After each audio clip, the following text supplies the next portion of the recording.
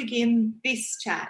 In this recording, we're going to be talking about some of the frequently asked questions that were sent through from some of our students going from Year 10 into Year 11 who want to understand a little bit more about what the VCE English course is all about. And I suppose also answer any burning questions that they have.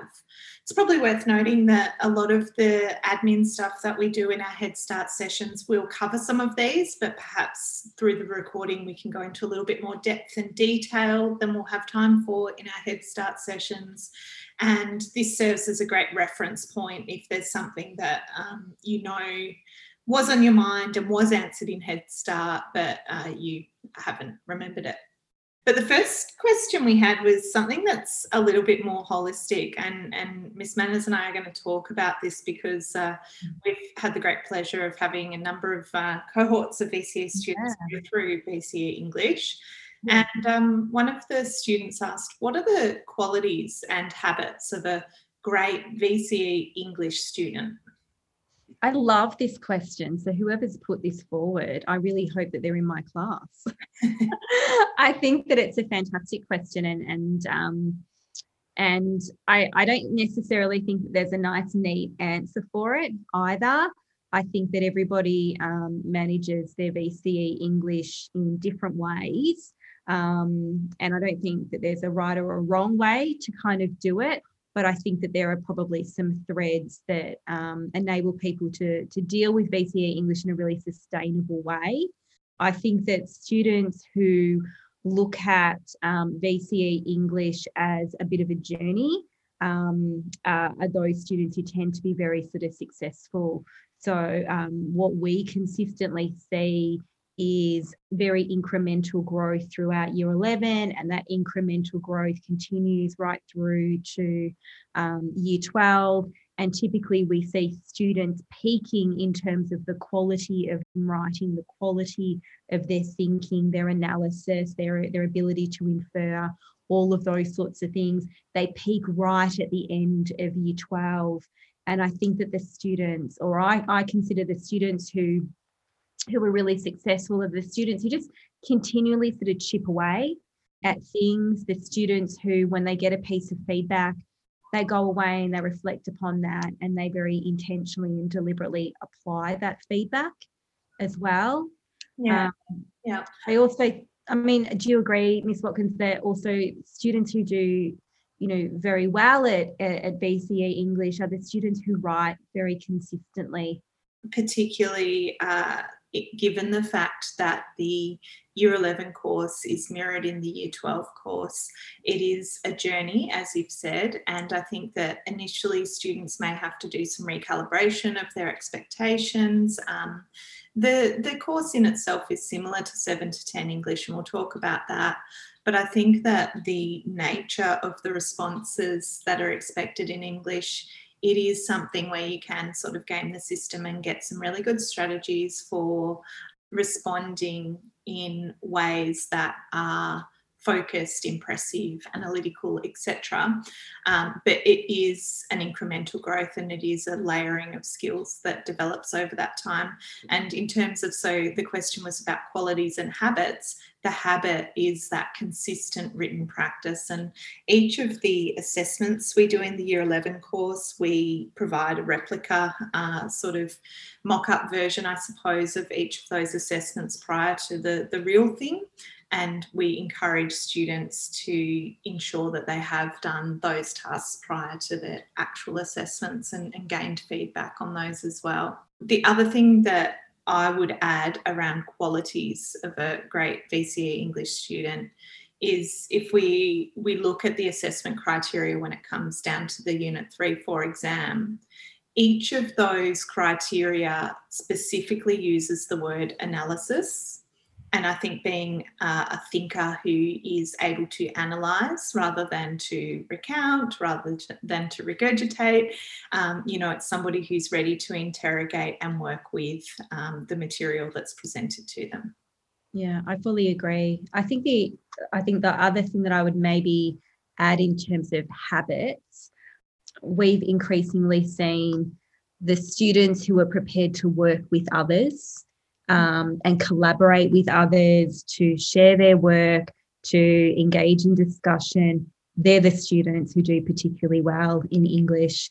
That if you are somebody who up until this point tends to work as a bit of a silo, so somebody who tends to work sort of on their own, you can still do exceptionally well, but it's a pretty lonely sort of journey, and it makes, I think, it much harder than what it probably needs to be. Certainly I think working with others, alongside others, discussing things with people, sharing the knowledge and sharing the experience and sharing, examples of best practice, I think is absolutely the way to go. And that's typically, if anybody would have walked through the library, you would have seen groups of students working together and talking with the Year 12 English teachers. They're the students who tend to have the most success, I think. Absolutely. You're rewarded for the quality of your ideas, and the quality of your ideas is only as strong as, the input into formulating them. So if you've got multiple people creating that input, then of course those ideas are going to be richer. The next question we had is around the format of the course, and I think this is a quick one. We'll go through a complete overview of the course in our Head Start sessions, but in terms of format, you can expect similar experiences to Year 10 English in that you will do analytical responses, creative responses, oral presentations, you will do analysis of argument and language. So all of those familiar aspects of Year 10 English are baked into the course. And the next question is, how fast-paced is the course? Well, I think it's fair to say that it is pretty fast paced. I mean, there aren't a lot of sort of lulls over the course of the year. I think that the timeline that we have, which you girls will receive in Head Start, is very fair and reasonable. In terms of, how it compares to the pace of the Year 12 course, it's maybe a little slower, slightly slower. If you think that the Year 12 course is finished at the end of term 3, essentially. Obviously, with Year 11, you go all the way through into term 4, into about week 6 or week 7. But you do have, 2 smaller or 2 extra smaller assessments to complete. Yeah. So Year 12 as well. Yeah.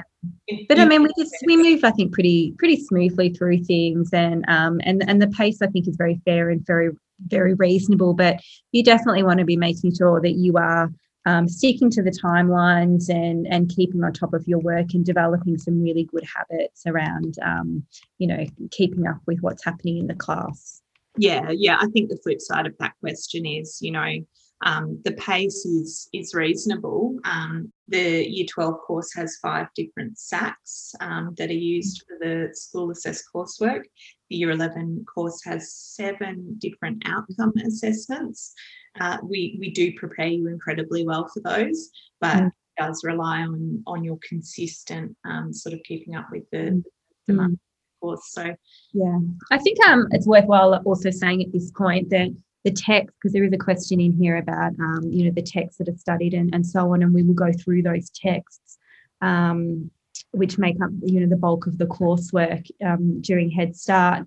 But it's worthwhile saying that we're really strategic in terms of how we set up the Year 11 course, and the texts that we've got on the Year 11 course, that, they cover many of the same themes and ideas and issues that are reflected in the Year 12 course. So if you really sort of maximise your opportunities at Year 11, you are setting yourself up really, really strongly for the following year in relation to Year 12 English.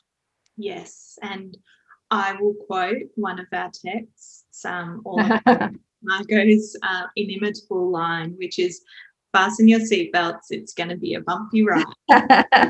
In a good way. It's going to be a bumpy ride in a good way, I think. And I can't, and like, I love that you just quoted all that, Eve, because I just can't wait to teach it. One of my all-time faves. There is also a question on here around, do we have English SATs as well as a midterm and end-of-year exam? Yeah, so little linguistic point, some of our questions that came through referred to SATs, SATs and SACs. They're terms that we tend to use for Year 12 because VCAR does have those assessment results forwarded to them. In Year 11, we refer to outcome assessments. So essentially what that means is you have an assessment which is designed to allow you to demonstrate your understanding of the sort of dot points that are in the study design in order to achieve that outcome that's set out in the study design. So in terms of outcome assessments, you do have 7 across the year. We start off with a creative, there's a analysis of argument and language. We then do an analytical text response. By that point, it's mid-year exam time. We do another analysis of argument and language in Unit 2 and a comparative text response as well. And of course, we'll be starting the year with the oral presentation on an issue in the media. So that's the 7. And from an exam perspective, there is a 2-hour and 15-minute exam in the middle of the year. And the end of year exam for Year 11, we make a replica of the Year 12 exam. So that is a 3-hour and 15-minute exam, which is the longest exam that you do have to sit. And that's why we like to give you a little bit of practice doing that in Year 11 as well. Absolutely. And so I think we've talked about the sort of coursework, the assessment dates, the workload expectations in enough depth for now. The next thing we can go on to, I suppose, is how to set yourself up for success in VCE English. The kinds of work you can be doing in the holidays to prepare for next year. How do you actually study for English? It's a great question. Somebody's asked it, but there are some concrete strategies that you can use aside from sitting there and looking at the book and hoping that the nature of the response will go into your head. So we'll talk about, I suppose, preparation you can be doing in the summer break, and also the more general question of how does one study for English? The next question directly following that is, how many times should I read each text? So this is a bit of a loaded question because I think our default position is always going to be, as many times as you possibly can. But I think that the more realistic expectation is probably to have at least one reading under your belt by the time we get to that text within the course.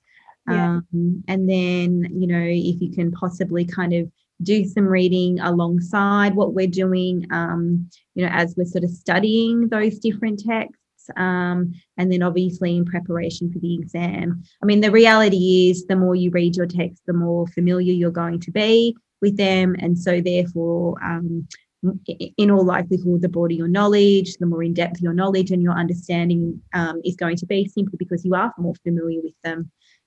I'd back that. I sort of tend to talk about different stages of engaging and reading with the text. So the summer holidays is the time to sit down and read those texts purely in the way that you would read any novel, understanding the story, the characters, and gaining a familiarity with the plot. Then there's more intentional readings that you'll do, for instance, as you move towards studying it in the classroom. And there are focused occasions in the classroom as well where we will, look at specific passages or parts of the text together. But pre-reading of the text before you come to study it in your class lessons is crucial.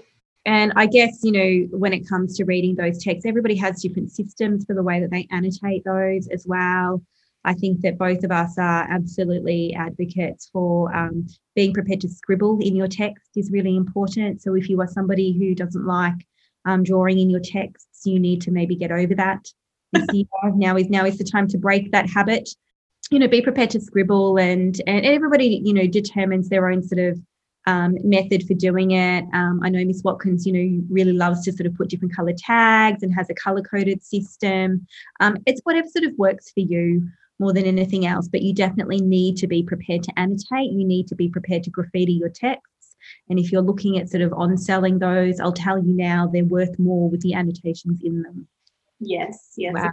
What we often see is, the first chapter or two that are really heavily annotated. And yes. So you annotate in a way that is sustainable for you as well. Yeah. Start the way you wish to end, kind of thing. Exactly. I mean, it's understandable to some extent. There's usually a lot of foregrounding and stuff set up in those opening chapters. Mm.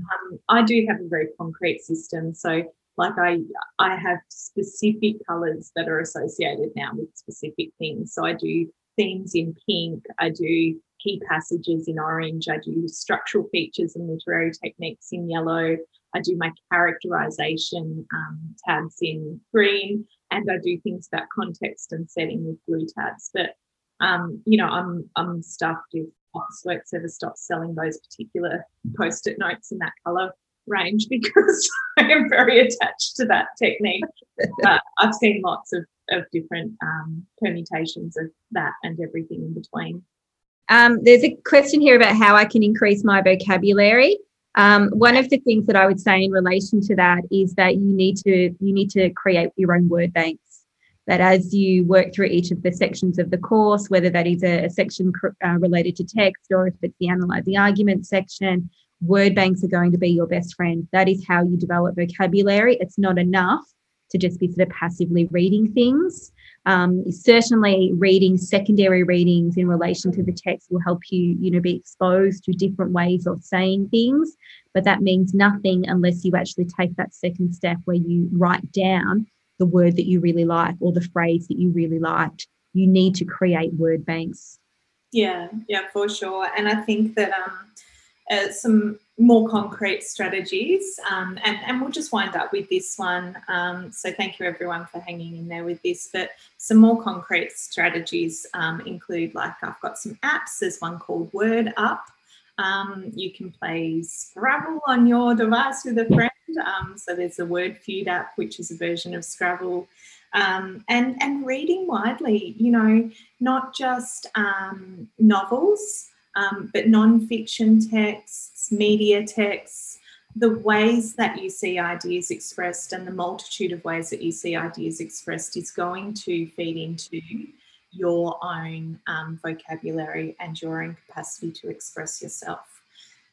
So that really does bring us to the end of the questions that we had to answer. And of course, we will be happy to speak with you further and answer any follow-up questions that you have.